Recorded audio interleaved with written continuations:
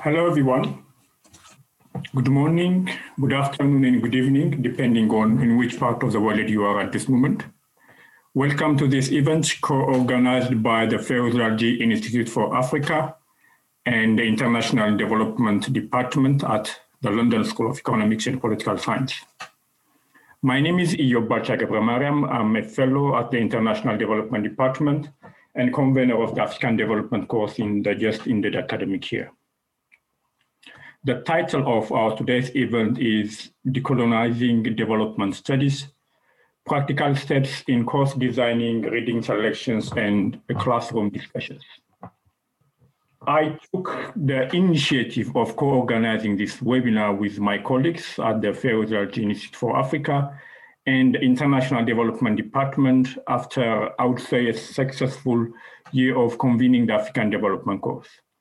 I revised the course that I inherited from my colleagues, the late Professor Thandika Mkandwari and Dr. Laura Mann, using decolonial perspectives. There are several reasons to teach or study development studies in general and African development in particular using decolonial perspectives. One of the reasons can be, as Boaventura de Sousa Santos argues, there cannot be social justice without cognitive justice, or as Sabelo Nvulu Gatsheni illustrated in his very influential work, that political and economic freedom cannot be realized without full epistemic freedom. I'm sure there are several other equally valid reasons why we need to decolonize the academia or the overall socio-economic and political systems across the world. However, our task today is particularly focused on the practical issues around organizing and delivering a course using decolonial perspectives. Epistemological, methodological, theoretical, or conceptual debates cannot continue forever without particularly addressing some of the challenges and also opportunities that we have in terms of course designing, the use and selection of reading materials, and most importantly, in handling discussions and debates with our students. We have invited three guests to share with us their perspectives and also practical experiences with this regard.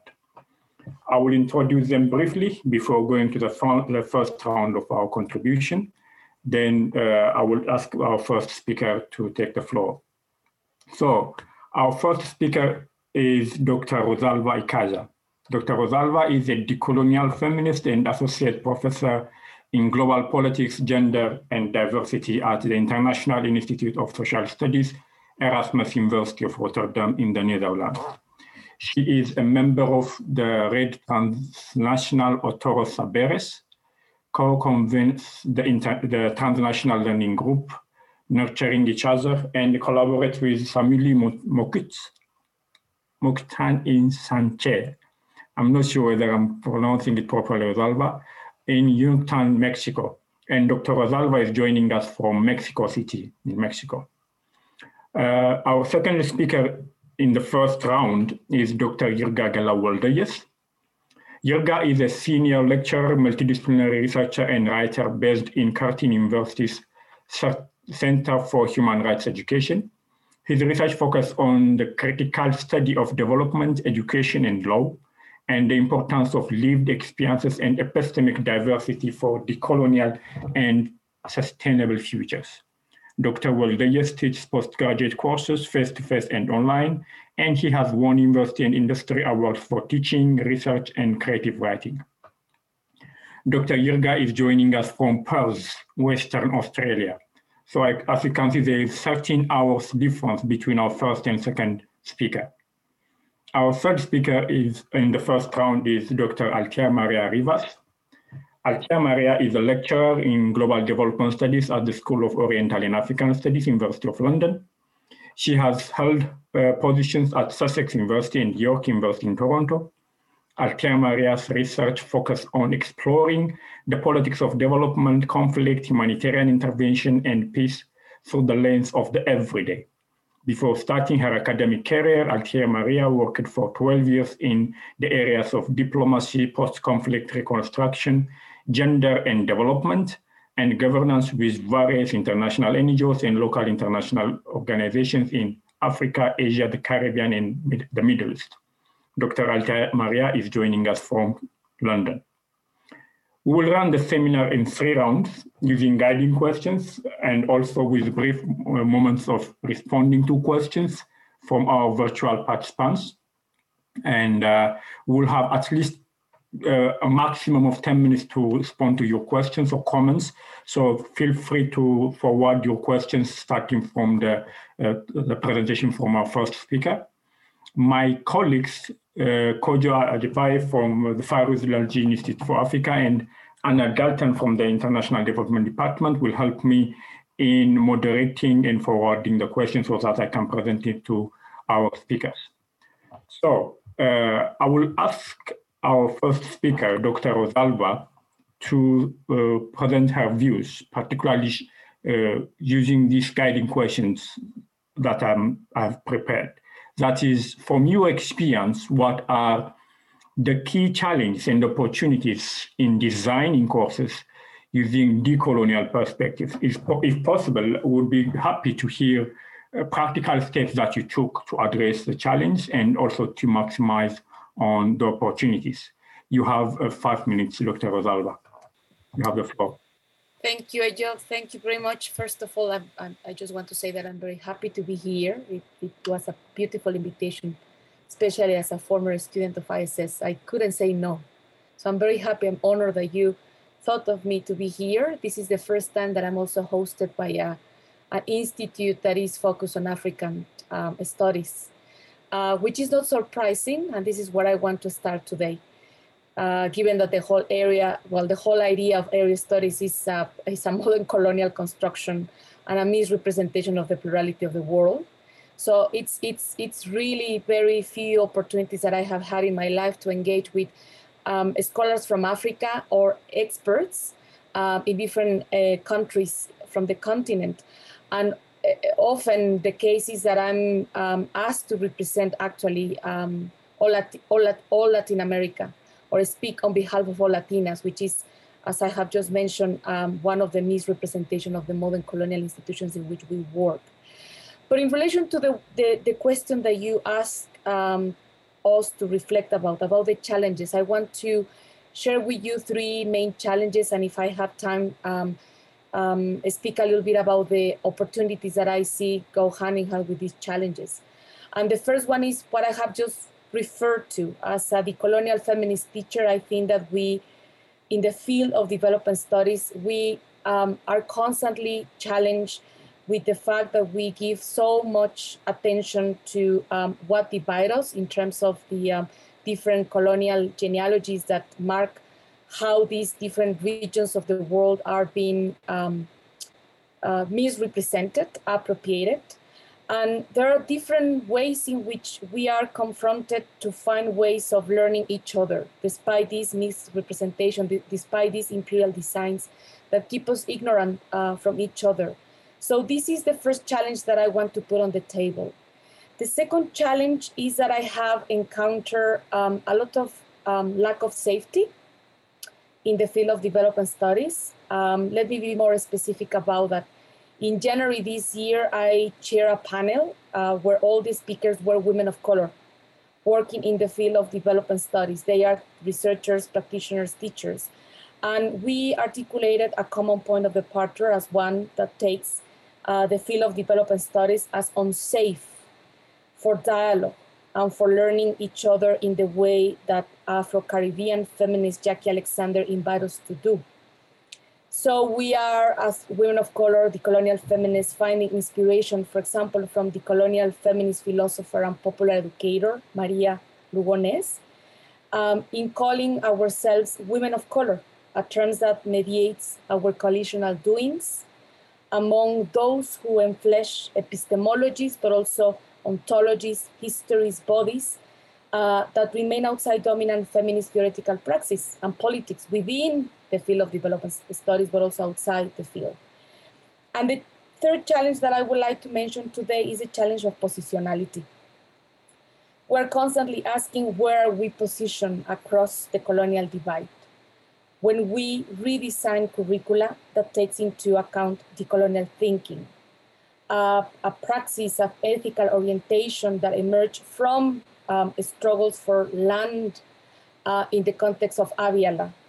And therefore, we are constantly asking when we engage in redesigning our curricula, in which ways we are implicated in the suffering and the consumption of the life of others and of Earth. This is our ethical orientation when thinking about curricula. Overall, what we have found is that teaching in development studies has failed to be geohistorically positioned.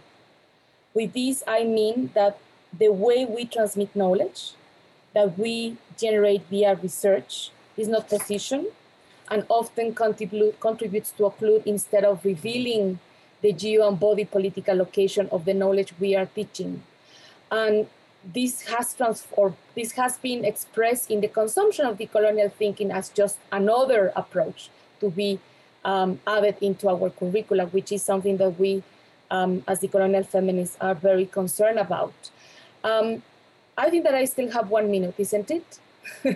So let me just briefly tell you about the opportunities that I think are open in relation to these three challenges that I just put on the table: the lack of space to learn each other, the unsafety of the field, and the question of positionality. I think that as decolonial feminist, my point of departure while redesigning the curricula in the field of development studies is acknowledging that universities and therefore curricula as we know them today are a consequence of the expansion of European modernizing project, just like the nation states and the capitalist system. So as decolonial feminists, we are articulating how this origin has been constantly covered up by normative claims of higher education as a positive common good. A decolonial perspective on universities understands them as implicated in the epistemic violence present in modern colonial geopolitics of knowledge and in the reproduction of epistemic apparatuses that perpetuates those inequalities that made us desire to go to Europe and be educated by European institutions.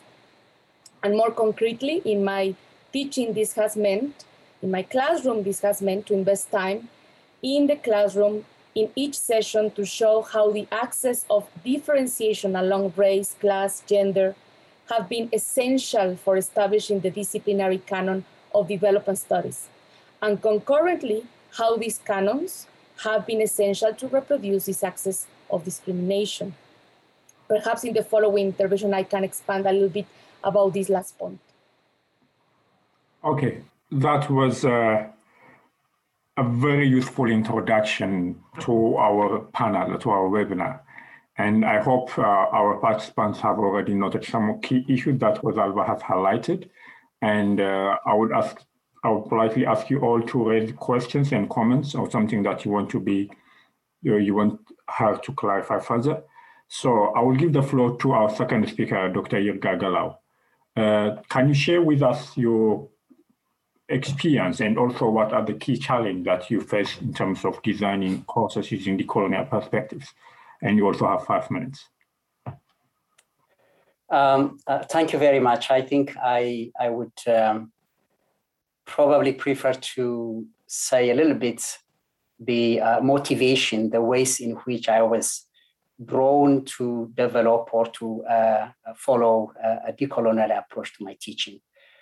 I say that because it's very relevant to bringing voices that are not familiar, that are not available in the academia.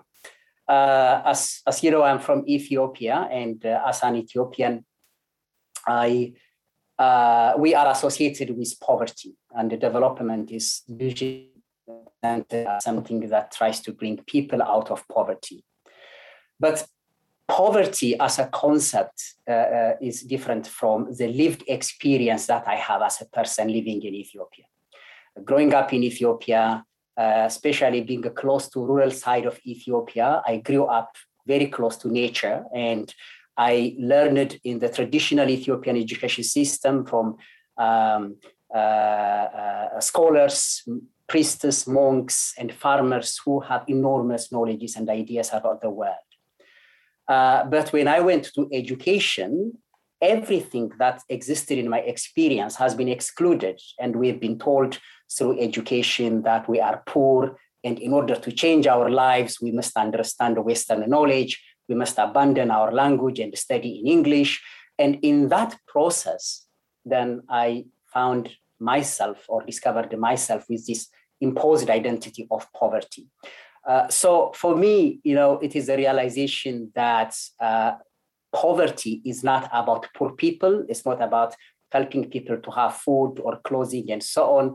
It is instead to invent a category called poor and associate it with what Westerners or capitalists can offer or can do to advance their own interests.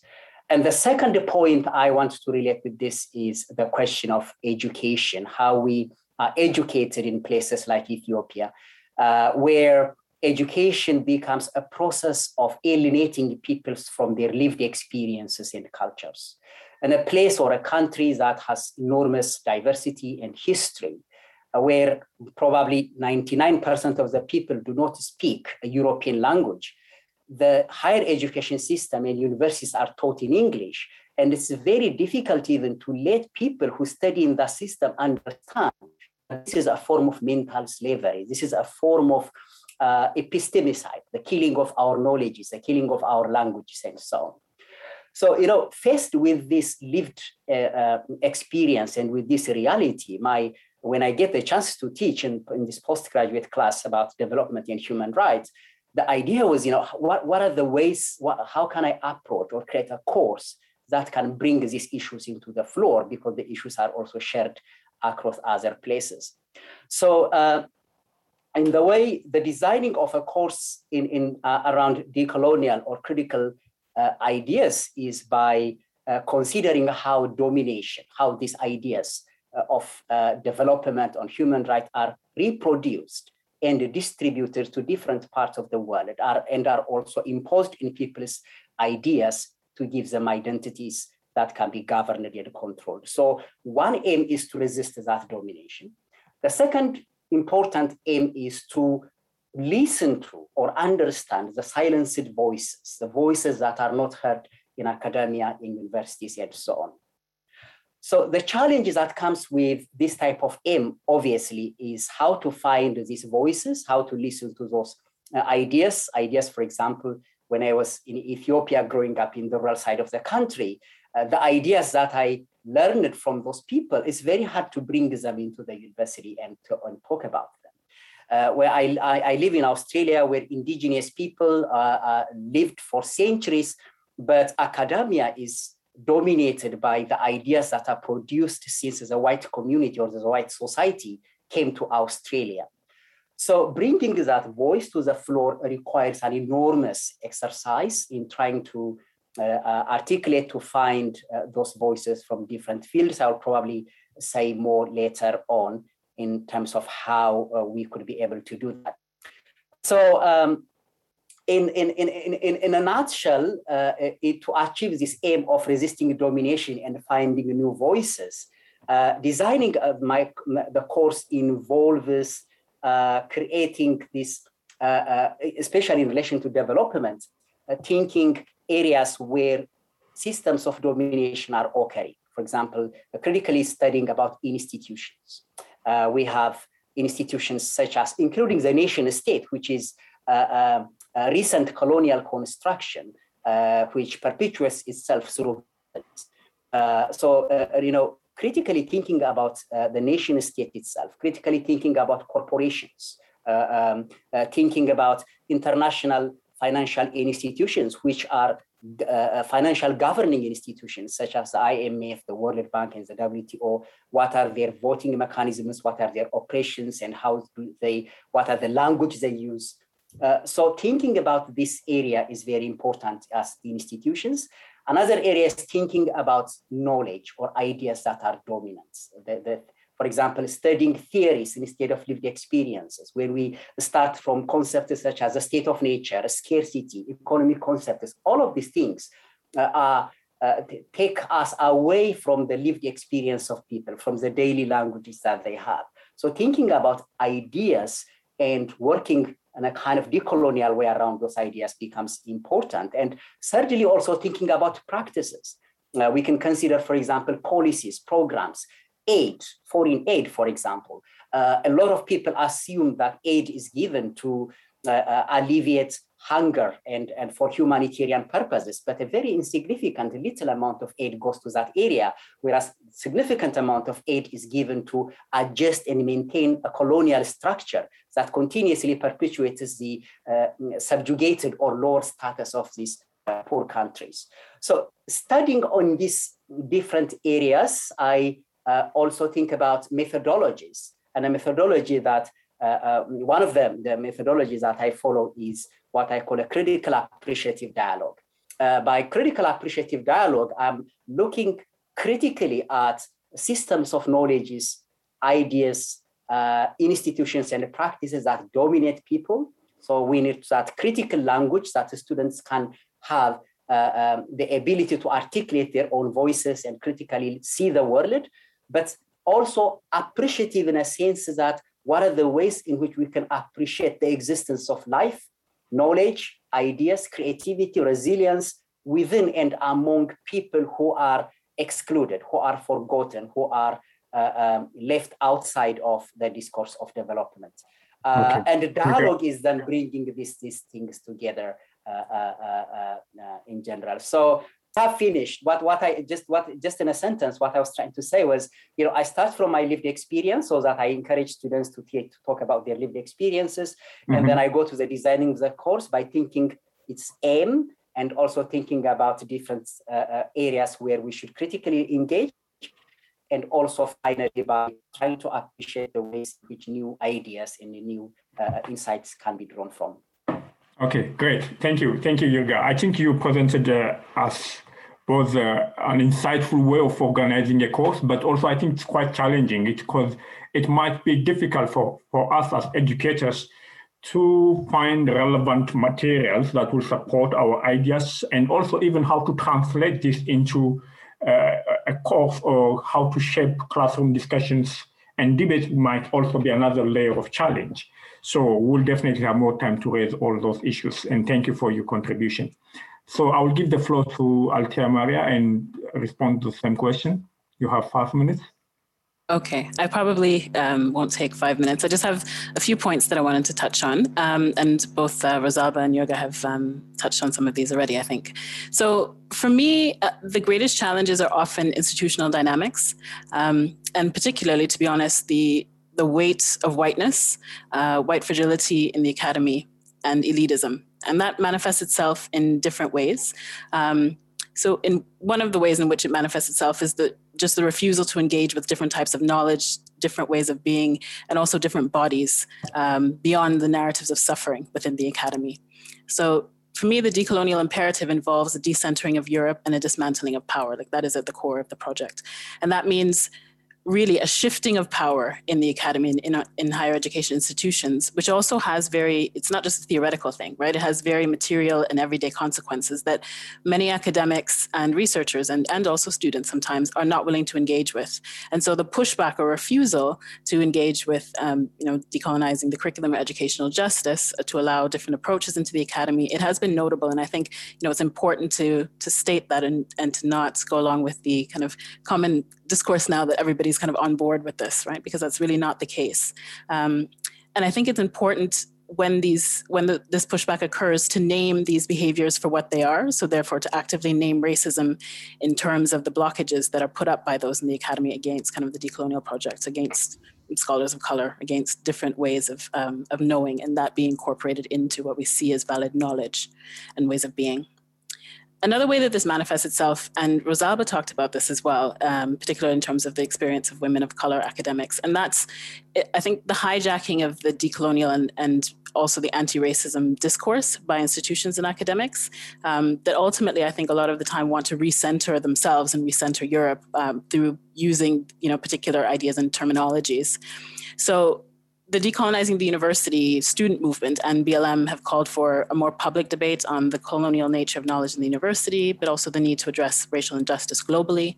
And both of these struggles are are decades and actually centuries long, right? So they're not new struggles, but there's been this like focus on them that's because of these two movements, and that's notable and important. However, now I think too often those who actively practice racism and microaggressions against colleagues of color and students sometimes now also want to adopt the decolonial and anti-racist language and therefore center themselves in this work. And that makes it difficult for scholars of color or those who are committed to social and educational justice in particular to do that work, right? Because we're forced to do it in unsafe spaces, and that causes emotional stress. It prevents careers from moving forward. It makes it difficult to exist within the space of the academy, really. And so I think those are two really important challenges that I've encountered and that many of my colleagues of color and allies have encountered. And in terms of strategies, I think, one of them is to call out racism and Eurocentrism. So to name that behavior when we see it, right? And to not let it be excused as, academic independence, for example, right? Or the appropriate things that students need to learn as part of the canon, because that in itself is objectable.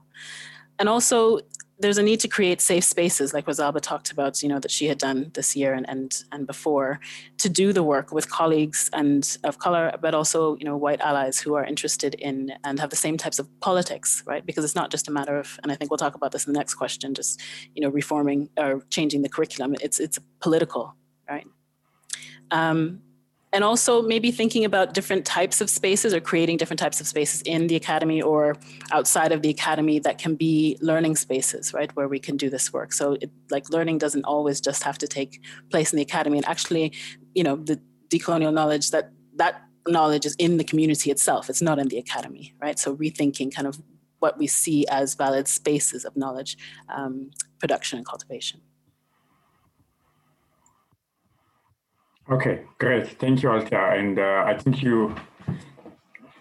the specific issue that you have highlighted at the beginning of your presentation, the institutional dynamics and the extent to which that institutional setting is not an easy ground to operate such kinds of ideas, and also both implicit and explicit challenges that are embedded within this institutional system is quite a key issue for us to highlight. So I was just looking at some of the questions that were forwarded by our participants. One thing that I've highlighted here is how institutions can act in order to create safer space for development studies. I think a question by Leticia Barbosa. Okay. I hope my colleagues, either Anna or Kojo, will help me in collecting some of the questions. While doing so, I have a couple of questions both for all of you. One, in terms of, particularly for Rosalba, you mentioned about the idea that one of the challenges that we have is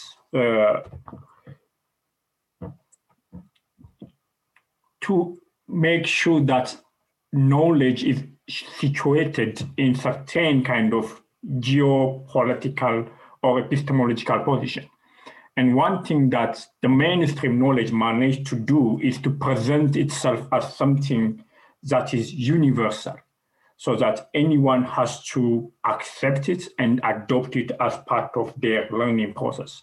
And one thing that the decolonial perspective tries to unravel is that knowledge is situated in certain historical, temporal, or even geopolitical context.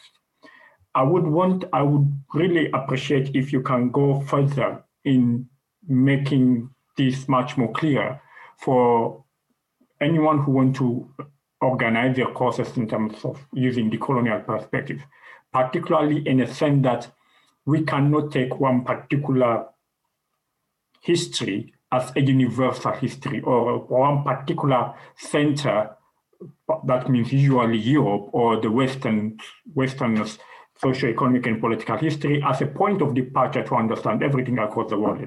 I would be glad if you emphasize on that first. And then I will go to another question. A question and comment for all panelists from Zigiju Samuel Bayene. How is it possible for us to decolonize development studies when all the concepts, theories, and principles by which we are guiding our education systems are rooted in Western ideology? In my view, that is Zigiju's view, our education system has been neglecting the indigenous knowledge and practice, and that is one of the areas where we need to start the intervention. I think Jirga would be well positioned to respond to this question as well. I would also invite both Rosalba and Althea to respond to this. And let's have these questions in our first round. Rosalba, would you please start? Yes. The challenge of positionality, and I think that at the same time we'll be tapping into some of the comments that Jirga and Althea have already mentioned. The way I practically do is actually following one of the key questions that Olivia Rutatsiwa asked us to those teachers positioned in the global north to think about how we teach about development studies. And it's a very practical and simple, but at the same time, very difficult question to answer. And it's, where do we start to tell the story of development? And I normally start with that question in my courses. I'm constantly asking students, okay, where did you hear the first time in your life that you didn't know, that you weren't, that the experience of your life or those of your ancestors were actually ignorance, where this happened? And actually, in most of the cases of the students that I teach in the context of an European institution in the Netherlands that happens to be students like me from the global south, nonetheless elites because they can speak English, but that they discover themselves racialized the moment they put a feet in the train going from Schiphol to the Hague. And the common answer is in the school. It is in the school. It's in the formal system of education where ideas of my own experience, my own life experience as not worthy to be understood, to be explored further, to actually share with others, is the moment when I'm constructed and built upon as a knowledgeable subject. And this is something that immediately creates a very interesting, and you experience that, Job, a very interesting, let's say, environment and possibility in the classroom. When we realize that it is a particular institution that creates these ideas of who we are supposed to be in the face of expertise, or when we are confronted with experts on our countries that come from other countries, but they claim to be experts. That is something that I found extremely violent. And actually, I laugh a lot when I found in the UK, when I was doing my PhD, experts on Mexico telling me what Mexico was about. And I always respond to them, well, I'm not an expert on Mexico. I can say very little about a very tiny area of the country where I was born and raised, but I cannot claim any expertise on a country of 150 million or something like that. But anyway, so that is something that I want to say. I always start with this very practical question in the first session of my classrooms, of my courses. Where do we start to tell the story of what is development? Now, I'm someone that never studied development. I always say this to my students. I'm someone that was trained to be an international relations scholar. So I don't know what is to do development, but I'm nonetheless a product of development, of course. And I always position and situate my own story as someone coming from Latin America, from a specific set of policies that targeting working class women like my mother, who were very much encouraged to have a particular way of raising kids, raising especially girls who were supposed to go through education in order to be developed, in order to be autonomous, and so forth. So it's always a dialogue with the personal story as a product of urbanization, industrialization, 1970s in Mexico. But I always come back to the key question that, from my point of view, is connected to the ethics and the politics of the decolonial, and is what for? Why are we actually doing this? Why are we actually recovering the voices? Is because we want to educate others with these voices? Is because these voices are going to be consumed again to be incorporated into curriculums? Or there is something else that we can actually do as mentors and teachers when confronting, because sometimes it's a confrontation, students who don't want to learn from these other experiences that are not the mainstream Western experiences of what is supposed to be a modern subject. So these three simple but important questions are like the first introductory elements of any course that I teach. And it's not only about development studies. I think that this can be, of course, posed in each of the courses that we can be designing, but they have this component of positionality, experience, ethics, and I cannot remember the first one, but this is more or less what I do. Okay, great. I would ask Althea to respond, to go next and respond to some of the questions. There are lots of questions coming. So here's one question from Natasha Wimanzi. Do the colonial spaces have to be exclusive in order to progress the agenda swiftly and accurately? Or is there a space to incorporate those voices who have not grasped the ideas of decolonization and might still be using its language, but not its principles? I think the question directly responds to one of the issues that you talked about, that's the capturing of this, the decolonial agenda.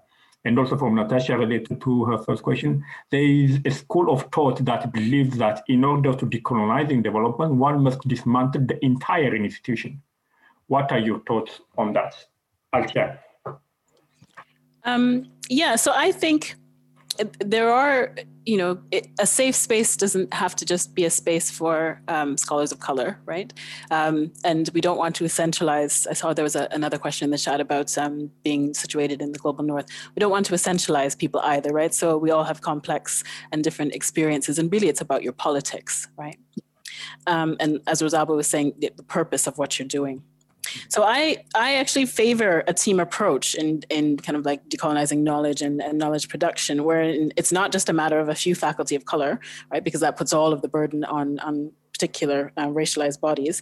But the responsibility is more than that. And actually, if it's only a few people who's doing it, then often the work that you do in a department, for example, is canceled out by the kind of Eurocentric knowledge and Orientalism that is situated within the department. So you have one course and one person of color doing something that's different or bringing in different types of knowledge, and 25 that are, very deeply steeped in kind of Eurocentrism, right? So they kind of cancel each other out, or cancels out the work that you're doing. But I think a political commitment is also really important, that kind of provides the space and time for people to work together, to rethink department narratives and modules systematically through a structured approach, and that gives the resources and for people to do this and provide some sort of accountability mechanism and resources, right? And that team approach, right, with people with the correct politics, right, or the similar politics, it creates a sense of shared responsibility, of ownership, and a public acknowledgement that things need to be done differently. And I think using that approach, it kind of moves from something, decolonizing the curriculum, which is more narrow, to embedding different ecologies of knowledge within kind of within the academic space, right, and the spaces in the department or the other spaces that we kind of occupy. Okay, great. Thank you. Thanks a lot, Althea. And there are also some questions. The education aspect, Jirga, would you mind responding to that question? Plus, there are also a couple of questions directed to you from Roy Chandroy. She's asking, does Dr. Jirga have any suggestions to read about deconstructing or decolonizing the concept of poverty? And also about people would like to know more about the critical appreciative dialogue that you mentioned. How does it work, or some elaboration around these areas? So I know we are kind of being bombarded by very useful questions, but let's try to be as brief as possible so that we respond to other questions as well. Okay, thank you. I'll try to be brief. For the first question about education, I think it's really very important to think as a problem of education. One of the big problems is that in education, the students do not exist. We are not part of the education process. Our language, our experience is not part of education. I mean, there is no any, I don't know if there is any other example in the world where education can become so crazy as it is in Ethiopia, where you would go to, when I studied law, I studied in English, although law is promulgated, legislated in the local language. And also I'm meant to go out and practice in the local language. Then I was taught in a language that I would not use to practice. Even my teachers know the local language better than English. So I think it's important to understand what it is doing to us. It is creating a form of mental epistemic or mental slavery where our very sense of reality is so much distorted. And I think understanding that, especially in the places like Ethiopia and other places too, is important to know, to understand, or to be really moved towards changing the system, the medium of education, the content of education, how it can be done could come after realizing these issues. And one of the things that's stopping us also from doing is our own interest. We are implicit in the system, unless the knowledge I have is privileged back in Ethiopia, I wouldn't be able to go and become a professor there and gain the privilege and so on. So really, it's important to understand that education is about few people who benefit from the system. It's not about helping people. It's not about changing the country, especially the rural majority, who are more than 80% of the people who live in rural places in Ethiopia. So understanding the system and to be motivated to change it really comes with this understanding. If we change that, then eventually our own interest also could be realized. And in relation to understanding poverty, I think, I think there's writings by people like Ashish Nandi and others who reflected on the difference between poverty and destitution. Poverty is not the lack of food and water, but that is destitution. Poverty is a concept, and how it is invented and created by experts to kind of talk about abstract measurements, indicators, and totally disregard the poor. So the poor do not exist in development discourses. The students do not exist in education discourses.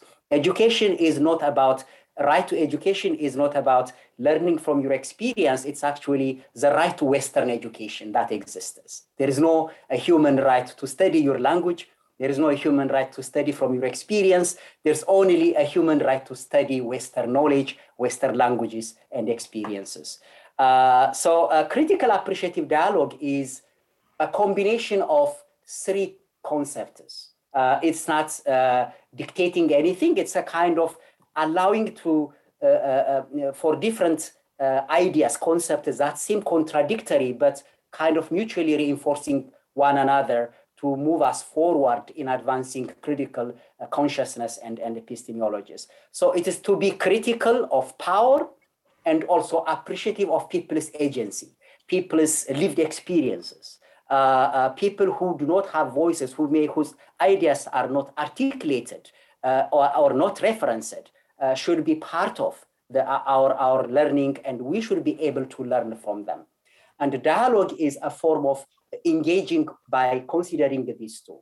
And there is one other concept that we can add, which might be useful, is, I think, epistemic humility.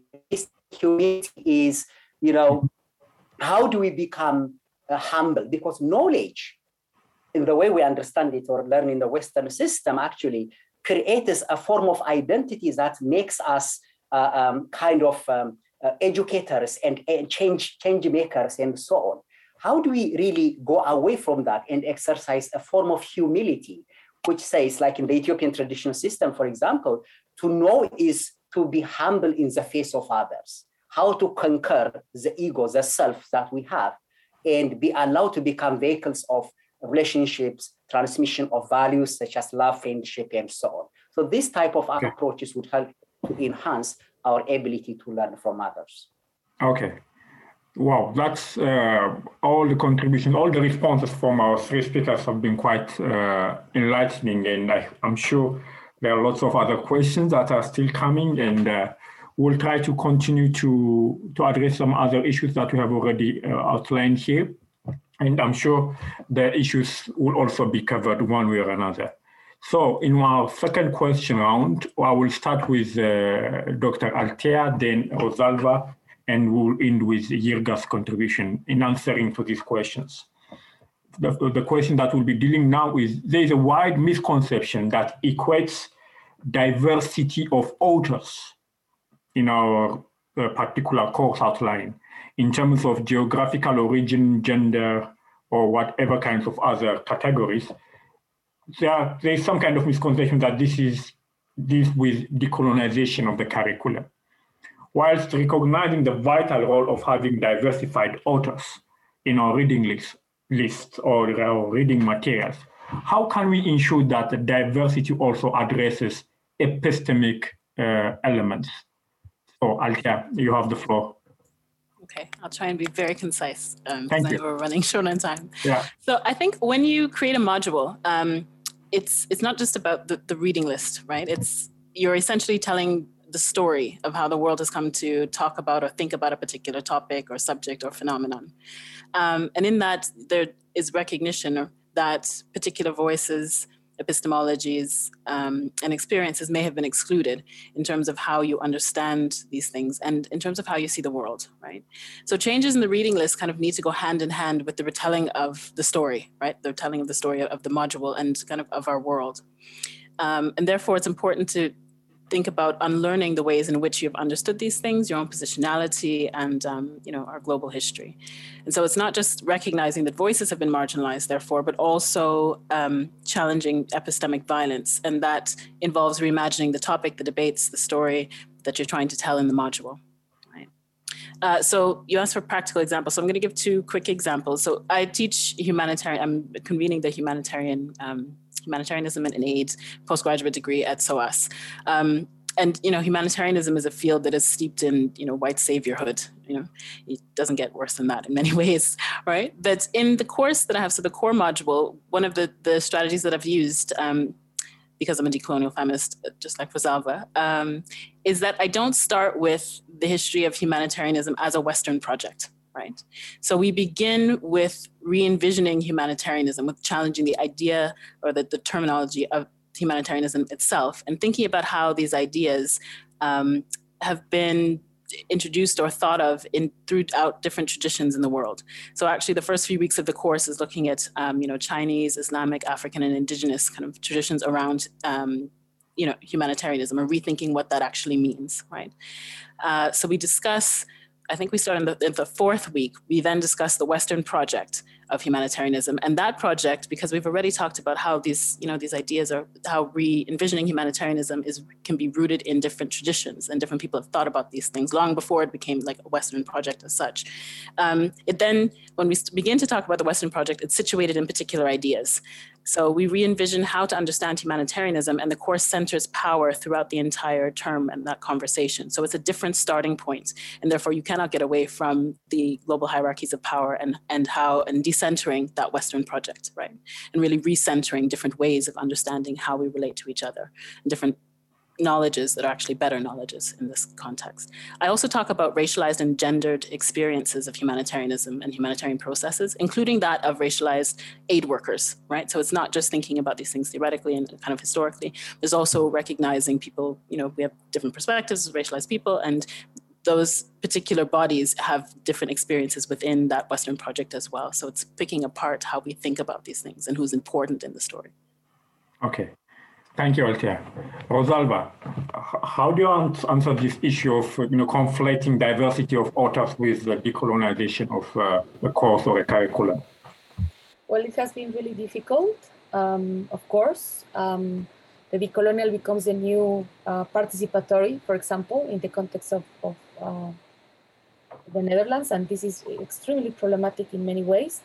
But something that I would like to stress here is that the way I have been doing it in my classrooms is by always going back to one of the principal, let's say, premises of decolonial thinking, that there is no modernity without coloniality. Mm. And when I say this to the students, when we discuss this basic premise, we are constantly questioning also the project of decolonizing the curricula and decolonizing development studies, and always situating it as still a project within the epistemic territory of modernity.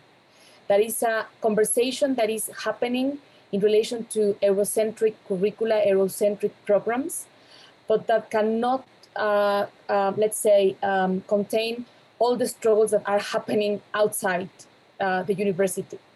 And for me to situate this project is also helping me to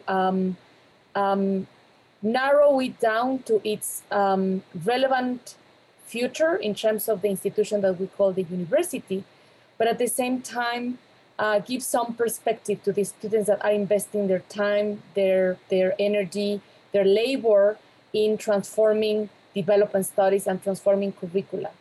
And don't take me wrong, I think that is important, but we cannot simply reduce this struggle for example, political autonomy from where the decolonial comes from and originates in Aviala to the fact of reforming our curricula. So I'm constantly remembering students, this is very much contained in a very specific institution, and we cannot just focus all of our energy on that. It's important, but it's not the whole story. So that is like the general framework in which I locate the discussion and the work that we do. Practically, this has meant that, for example, in one of the courses that I teach in the last term of the MA in Development Studies at ISS, is a course that we call Transitions to Social Justice. And something that we avoid is using abstractions. We are actually establishing a way of working that comes from popular feminism, popular activism in Aviala that is called activated conversations. It's actually something closer to what Jirga was explaining. Activated conversations are ways of speaking that tend to avoid expert knowledge on the table. It's not that you don't have to use it, especially us trained as academics. Of course, we're constantly throwing up jargon, and it's quite difficult sometimes to explain in plain language what does heteronormativity means or actually what coloniality means. But anyway, we are bringing this way of talking to each other. And instead of using abstractions, we use action verbs. Like, for example, we speak about the transition that is happening in global health, and instead of using global health, we use the term healing, because we can all say something about healing. We don't need to be necessarily medical doctors, but medical doctors are in the conversation, don't take me wrong. It's not something anti-science, not at all. Science has a place, a role, but it's not the only role. We decenter that sort of expertise as the only one or the universal one, but we have conversations with traditional healers or with people that are going to different process of healing the colonial wound with art and with different ways of intervention. But we are also having conversations about, for example, instead of talking just about capitalism, we also bring the term nurturing to go beyond production or productivism as a center of all the conversations that we can have. And therefore you can have people that are not necessarily within the confines of the institution of the academia to have conversations with us, with the students. And this goes for terms like, instead of education, we talk about learning. Instead of speaking about migration, because these days you cannot say anything about migration because then there are experts on migration, no? Anyway, the thing is that instead of speaking just about migration, we talk about hosting and traveling, because we all have the experience of hosting and traveling. So we are decentering expert knowledge in my courses, not that we don't speak those concepts, we learn about those concepts, but we also learn to contain them into the very specific context where they emerge, that is the academia. And I, at the beginning, mentioned the academia is product of Eurocentrism and the advance of capitalism. So we need to contain them. Okay, that's quite a revealing contribution to our understanding of decolonizing our curriculum. And even some of the terminologies, I remember during the Teaching African Development, there were some new terminologies that I was using with my students, and that's a new way of naming or framing gives power or some kind of liberates you from that kind of very top-down approach of approaching or conceptualizing certain issues and social relations. And thank you, Rosalba, for highlighting that. Jirga, what's your experience with regard to diversifying your reading list, and how do you respond to people who say that so long as you have a diversified list of having lots of authors from South America or India or Pakistan or some from Africa, so that you have a good course? How do you respond to such kind of assertions? Yeah, I think that's a good question. And I think there is a lot of value in diversifying, of course, your reading list. And there is no lack of reading list. Fortunately, we can have access to as many readers as possible. People from the Global South, for example, have written so many works. Whether their work, all of that work is relevant or not is another question. So for me, it is not about diversifying the reading list, which is important. For me, it is actually a question what we believe to be the source of knowledge is. Where does our understanding of a changed or a decolonial understanding of the world come from? And I don't believe that it primarily comes from reading textbooks or reading published accounts. However important that might be, we understand the institutional policing of ideas and how ideas and knowledges are produced. So as long as knowledge production is implicated in that colonial tradition, we don't really hear a lot of voices from people who are marginal, who are excluded, except as a data, except as an information to kind of supply some form of theory by the writer. So in my approach, I think, of course, we do have as a diverse and critical reading list, but the topics are very important, and how we learn about the things that we are going to learn is very important. So we focus on methodology. And I give you an example. We have a unit called Human Rights History Across Cultures and Religions. So what we do within that course is to question this very concept of the human, this very idea of what does it mean to live by rights, and what does it imply? And also, what does it mean to understand the past as history, as opposed to, for example, legends, stories of peoples and so on? And how do we understand culture? What are the ways in which we understand religion? So a kind of a critical questioning of these concepts are very important. But another important dimension that goes with this is to invite people who have lived experiences within these fields to come to the classroom and teach from their experiences. I invite people from Islamic tradition, for example, scholars of Islam, scholars of Buddhism, scholars of Judaism, of Christianity, and so on. So these people come to the classroom and the students, based on their lived experience and understandings of the world and how the world could be better based on insights that they get from their own experiences. And after they lecture the students, then the students will have a chance to reflect based on what they get from them, to reflect on the world, on their learning, and to kind of capture, understand new concepts so that they expand the grammar that they have in writing and describing reality or the world. So that is one approach. And the second important point, which has been mentioned repeatedly earlier, is the relationship between this diversifying knowledge or reading list versus the language we use to study these concepts. And it's very ironic in a way to think that we can do so much decolonial work using colonial languages, because colonial languages, including English, have got these concepts that are very much not open to incorporate experiences and ideas that come from the Global South. Imagine Seminal work or gold, wax and gold in the Ethiopian tradition to be taught in English or interpreted and be part of that discourse.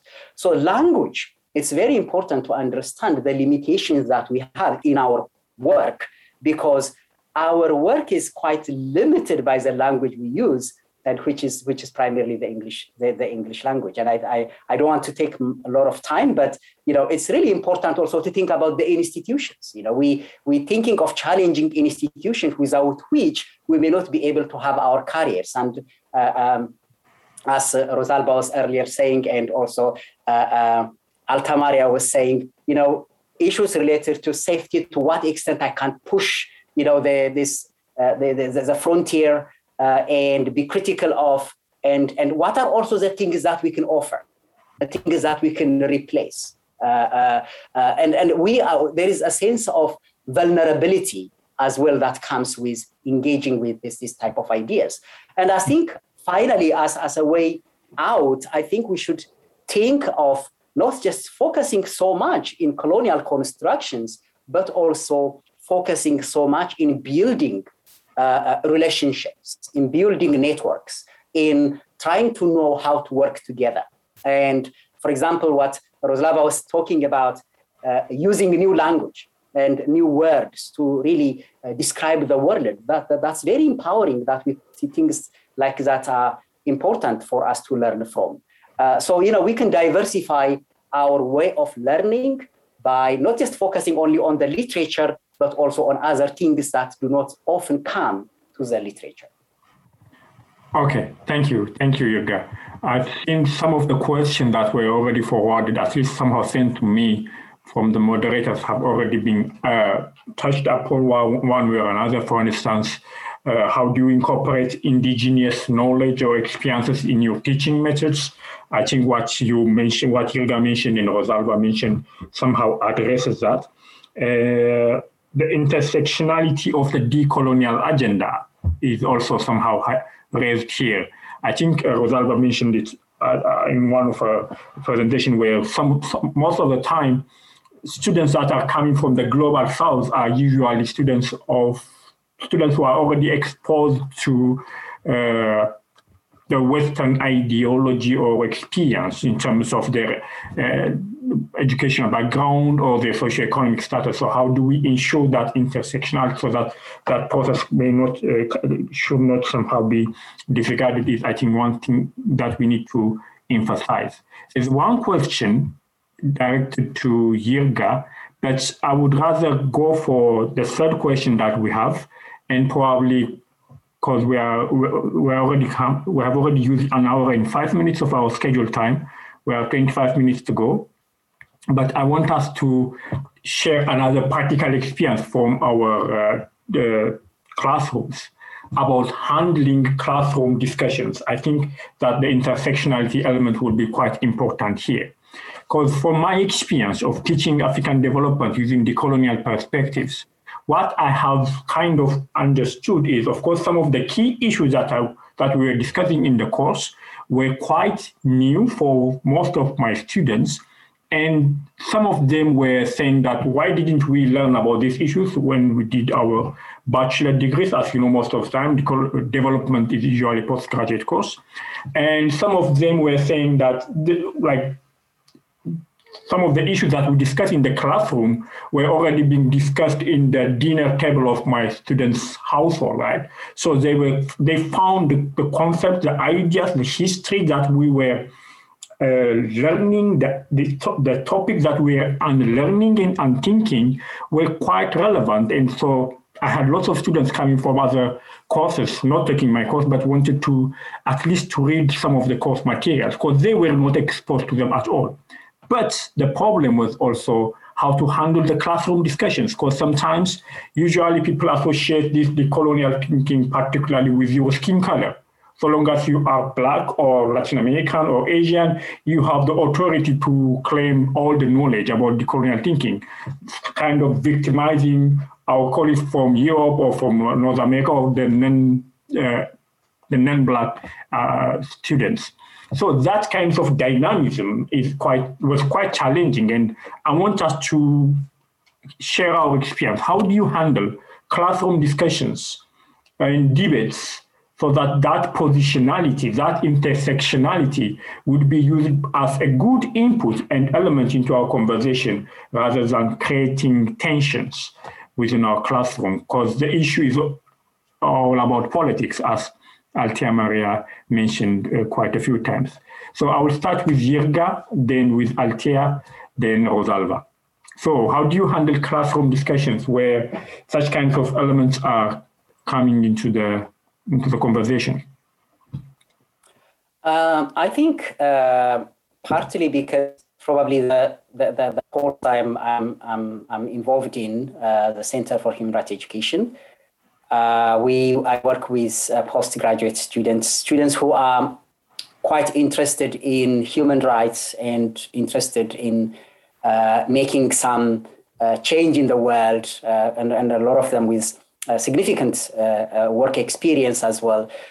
So often, it is not too difficult to try to create the opportunity for them to discuss based on their experiences and their understanding. And I think one of the most important thing in this work is to really not answer questions or give a lot of ideas, but to know to ask the right questions, or to enable students to be comfortable with their ideas, that to understand that they have the right to speak and to tell their version of reality, because there is no as such a definite reality that has to be studied by others or by them.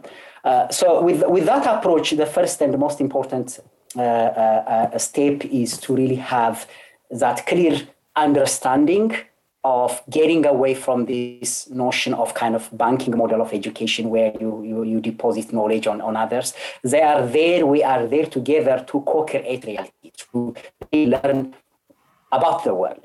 And by using not just conventional but non-conventional languages and ideas.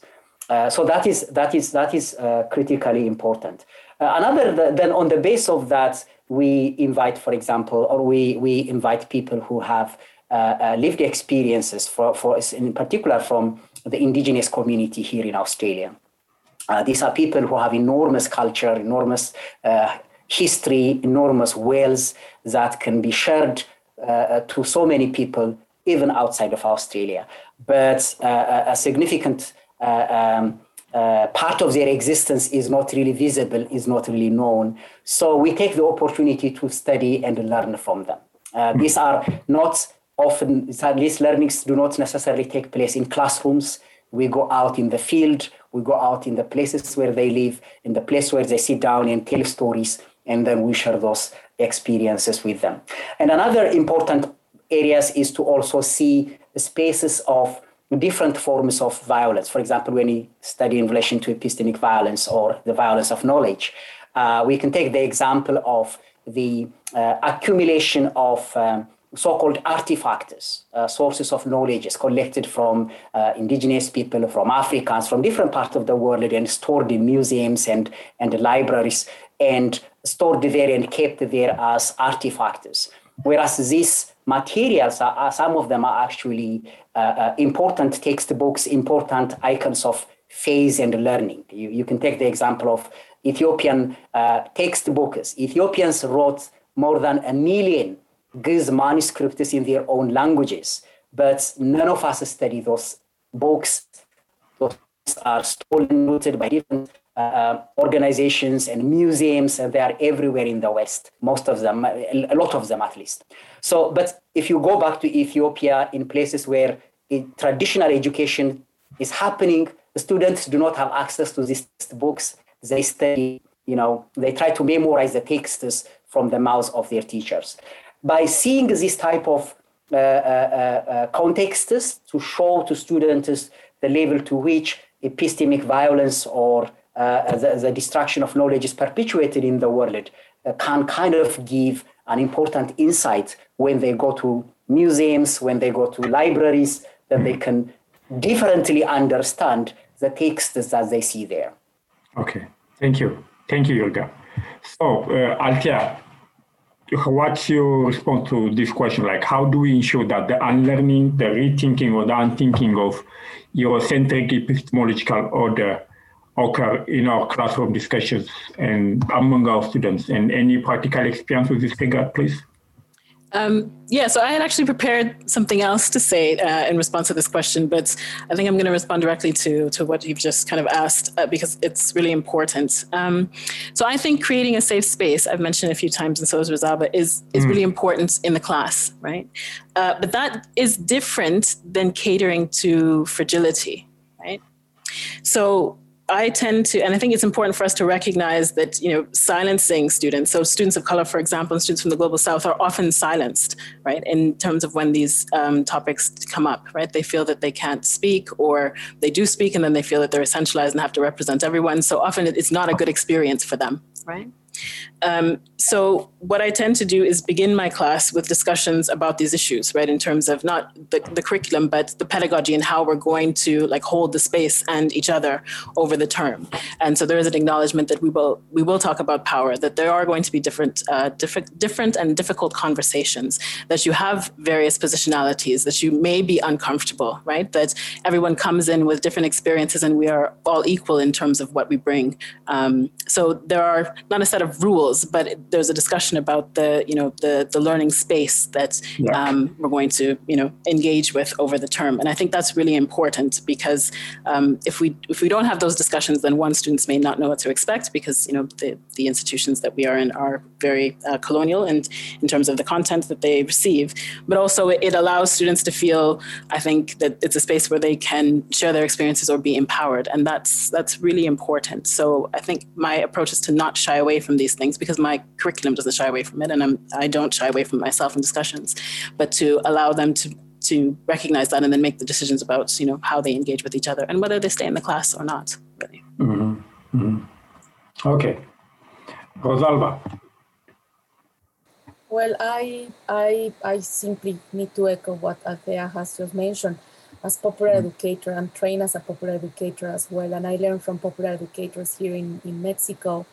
And the space of the classroom it's a sacred space in the sense of all the possibilities that it can have, not only for learning curricula, but also for transforming our subjectivities, understanding where we're coming from. And for that, you need to cater that space with principles. I call them principles of engagement that I don't design. I start with a session in which all the participants are co-creating them with simple questions as what find you difficult to hear, or what makes you feel uncomfortable and you try to run away or not being prepared to listen in the setting of a classroom. And then when we start to answer these questions, then we know which are the principles of engagement. But as Althea is mentioning, this is not necessarily saying this is a space in which everybody is going to feel comfortable. No, at all. This is a space in which tension is going to be present. And therefore, I spent perhaps the same amount of time planning each of the sessions that I spent in choosing the readings. Very good planning of an introduction, a pause, a debriefing, a follow-up with students who have experienced my own courses has been the way I have been navigating the decolonial. It's not something that I can claim any expertise, because actually the experts are the students that have gone through my courses, who have constantly shown me this didn't work, or this might work differently. And in the last couple of years, all the sessions of my courses are co-designed with former students of mine who come and said, this can be done differently. For example, this idea of associating the decolonial with only students from the Global South is something that we constantly have to address, because then students from European descent, especially white students, then are not necessarily invited to the conversations. No, on the contrary, everybody has different burden in the process of decolonizing the self, of decolonizing our references when engaging in conversations. And therefore, our different positionalities bring different responsibilities. But at the end of the day, as the instructor, as the teacher, of course, I have to hold the space. I have to hold the space for people feeling not part of the conversation or overtaking the conversation. It's not easy, but it requires a lot of planning and a lot of time. That's what I can say now. Okay, there are lots of questions forwarded by my colleagues to me, and I would just highlight some of them. I think some of them have already been addressed. Another issue that's already that was raised by our participants is usually the decolonizing agenda is somehow dominating topics on education and development, and I think the person wanted to know whether that's also the case in other fields of studies, and I think that's quite visible, and you can see lots of other decolonial agendas in other fields of studies, not only education and development. But there's quite a good question down there where should we also be concerned about decolonizing or engage with the idea of decolonizing primary level, secondary level education in our entire education system, but not only in the university system. I think this question is quite important and already highlighted by Jirga, but if you want, please respond to that. There's another question from my colleague in the International Development Department, Laura Mal. She asked that, she said, thanks for the interesting panel. I wanted to ask a question about decolonization movement and the recognition and highlighting of pluralism within economics. Sometimes I think when people are critiquing, I'm reading this from my, okay, let me enlarge it. Oh, where is it?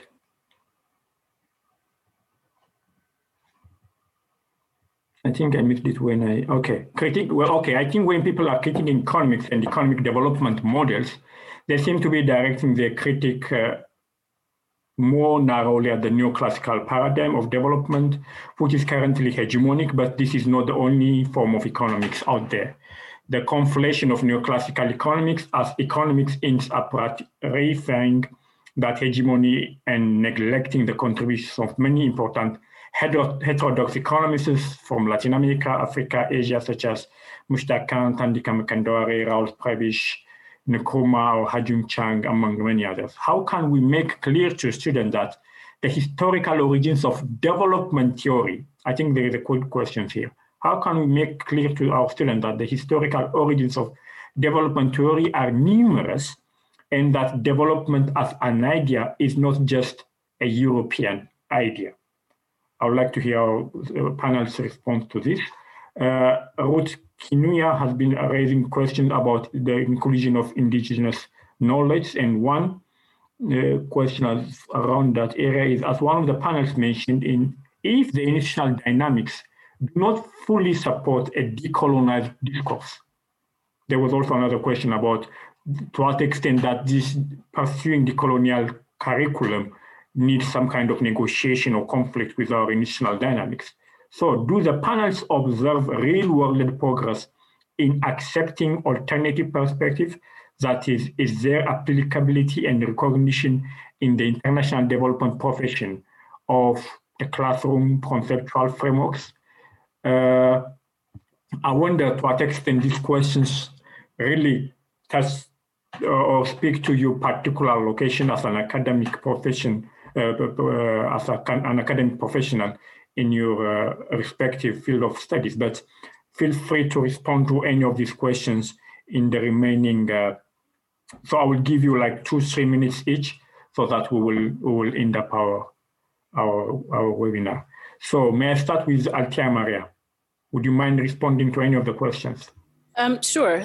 So maybe the first question about, is it important to decolonize not just higher education, but other levels of education? I think absolutely, right? So it's not just about, decolonizing, I guess, or taking an educational justice approach to formal education, but really thinking about the spaces in which we learn and how we understand the world and relate to each other. Really, that's a much larger project, right? We're all, situated in academic institutions today, but the work is much more expansive and historical than that. And then just quickly, the question about development theory, bringing in, so development to me, and I think all of us on the panel have spoken to about this today. It's not about the Western project as such, right? So if you attach development theory to the Western Development Project, then it is about Eurocentric knowledge in that sense and resistance to that. But if you reimagine or re-envision what development is, so I always think of development as processes of change and transformation, and that is something that every society through the the history of the world has engaged in, right? Then the theory about that, and theory is always rooted for me in everyday life, right? So the meaning that we give to those different processes of change and transformation are also rooted in the experiences of societies all over the world throughout history, right? And that's where you can then bring in different theories and ideas into your learning processes or curriculums or departments or whatever spaces that you're in. So it's diversifying that. Okay, great. Rosalba? Sorry, I thought that I was the third one. Sorry. Yeah, other fields, of course, we are undoing colonial legacies. There is a whole project in which, here in the Netherlands, we are involved with curricula in primary and secondary schools. So, but what is important for me to mention about that is that when we are trying to undo colonial legacies, we also have to be aware of the plurality of the horizons that different struggles for decolonization have had over 500 years, related to land, to reparations, perhaps in other settings to inclusive education. There is a plurality of political horizons. In terms of the confusion and or the conflation between neoclassical economics and economics as a field, yes, I agree with you. But some of the cases, some of the authors that you mentioned, Raúl Prebisch, yes, of course, fantastic, but it's a product of modernizing an Eurocentric discipline as economics. So he, of course, contributed a lot, but it was clear that his role as one of the elitist economists in Latin America reproduced many of the problems of development as an Eurocentric and I would say anthropocentric in kind project for humanity. So I have my own doubts that this is enough plurality. If we only said Prebisch or all the other economists. As for, there is a question that I really want to touch very briefly, this idea that to deconstruct is to decolonize. Please, no. There is a lot that has already been written. Deconstruction belongs to a specific geo-historical tradition of European critical thinking. And when we are talking about decolonizing, we have a different set of genealogies that are mostly coming from anti-colonial struggles. So one has to be very careful in confusing that what we are doing is deconstruction. Not at all. And just a reference, Kathy Walsh is someone that very clearly differentiated between deconstruction and the drive to undoing colonial legacies through the work of Fanon, but there are many others. So please, no, it's not the same. Okay, great. Jirga, would you be comfortable to respond to any of the questions? Mike?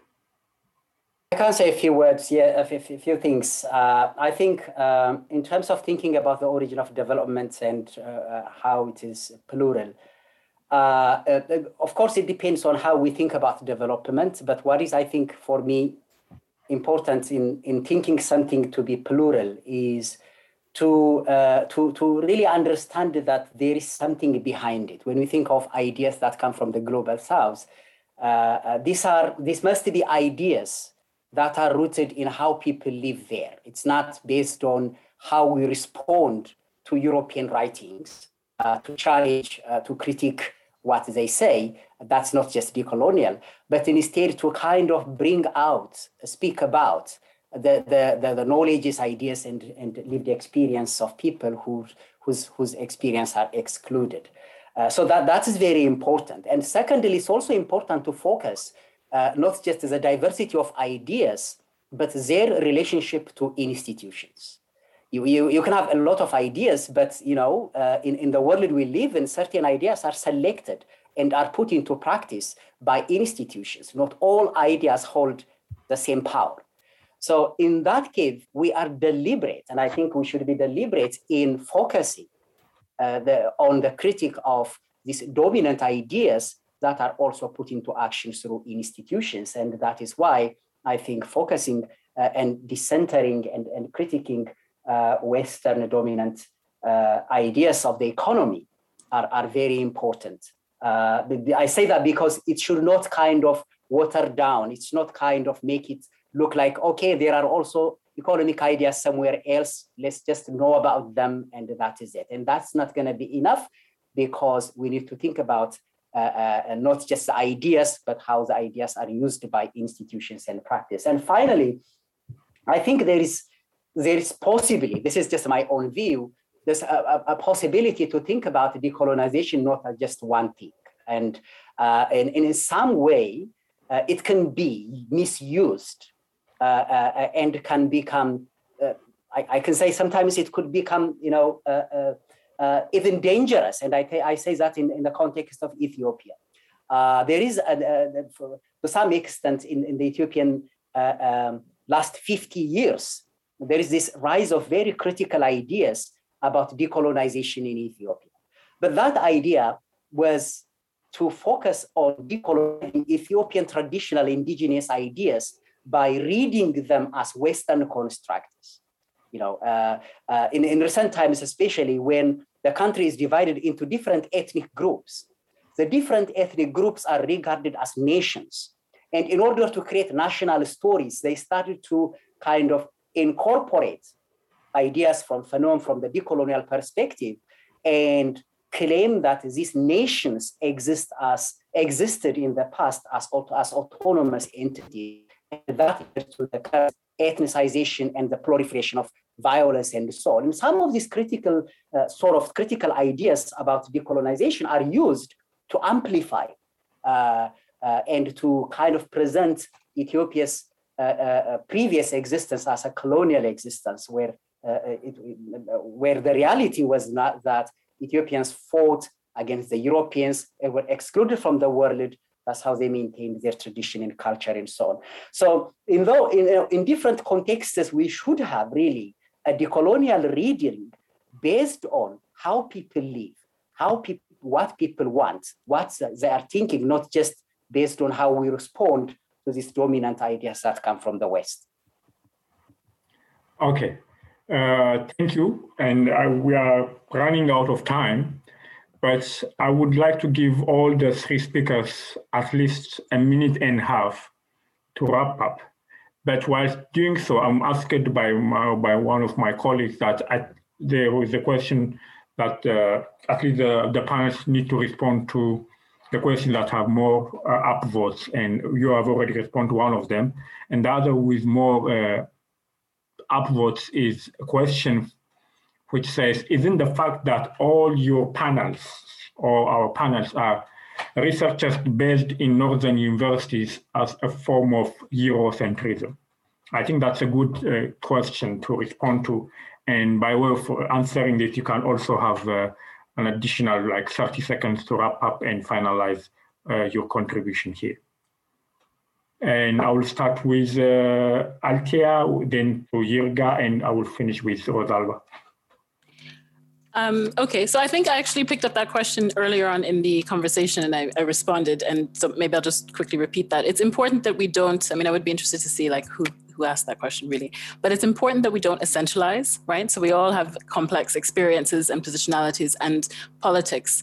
And so we need to go beyond just where someone is located to think about, what is the imperative behind their work, what are their politics, and how are they approaching these particular ideas and topics, right? Because otherwise we just lend ourselves to really kind of universalizing kind of knowledges and ways of being and interacting with each other. And just quickly in terms of the two things I wanted to say to wrap up, several people mentioned Indigenous knowledge, and just being a person of Indigenous descent myself, I just wanted to highlight that it's not just about putting Indigenous knowledge into the curriculum or the institution, because there's centuries long kind of history of appropriating Indigenous ways of being and knowledge, particularly in terms of, now we see that happening with the climate change debates. And so we need to, I just want to say, to be careful about how we engage with these things, right? And also lastly, it's important, just to respond to one more question in the chat, that we reimagine colonial regimes and border thinking, right? And Rosalba talked about this a little bit, but it's not just about decentering Europe, it's about understanding how people in the globalized South, marginalized experiences, how they've connected to each other, right? So when we talk about the Haitian Revolution, it's not just about the Haitian Revolution vis-a-vis France and the Enlightenment ideas. It's about how slave communities in Venezuela, Haiti, Nicaragua, and Jamaica engaged with each other and what that story is, right? So it's resituating these different conversations as well. Okay, great. Jirga, would you mind responding to the question about your position in a university in Australia as a manifestation of Eurocentrism, and any concluding remark? 2 minutes. Well, I think as Almaria was saying, right, I think I agree with that, because our identities have complexities, and as I said, yes, I have studied in the West, and I have a lot of my ideas and thinking are Western ideas. But at the same time, I also come from Ethiopian experience of the traditional system and the rural area. That is an area of knowledge and space that I want to amplify and talk about, not just to talk about it, but to try to encourage us to listen and to learn from that experiences. And I think for me, one of the most important questions is to ask, who is a teacher, or who is the person who is telling us about the ideas that we are learning?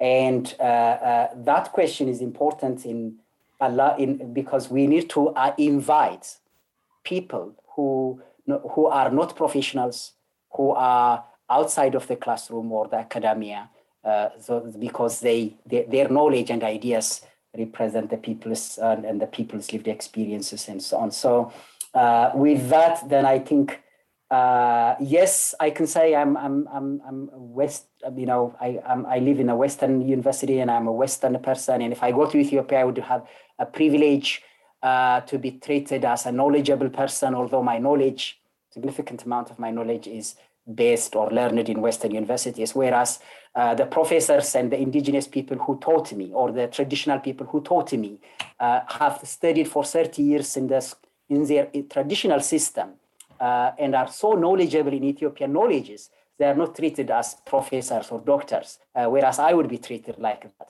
So my challenge for us is, how do we overcome that? How do we actually allow ourselves to be students, to learn from those who really know a lot about the world where they live in?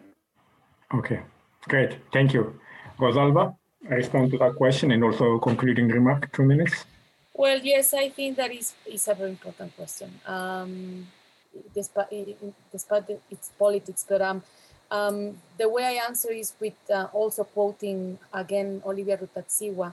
We might be in an institution, but we are not the institution.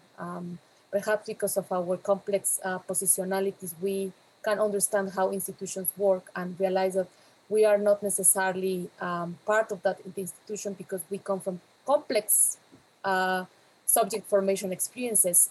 So I tend to see the limitations of institutions, perhaps because of my lack of trust on institutions. But anyway, I think that the other challenge that we have is that in many cases we are using the tools of the masters that keep dehumanizing us. And given the parameters of those possibilities, we understand that these tools are not telling us the whole story or the whole picture of what we can do and how we can actually decolonize ourselves and others. And finally, we're speaking through a colonial language. Yeah, and my main language is Spanish, another colonial language.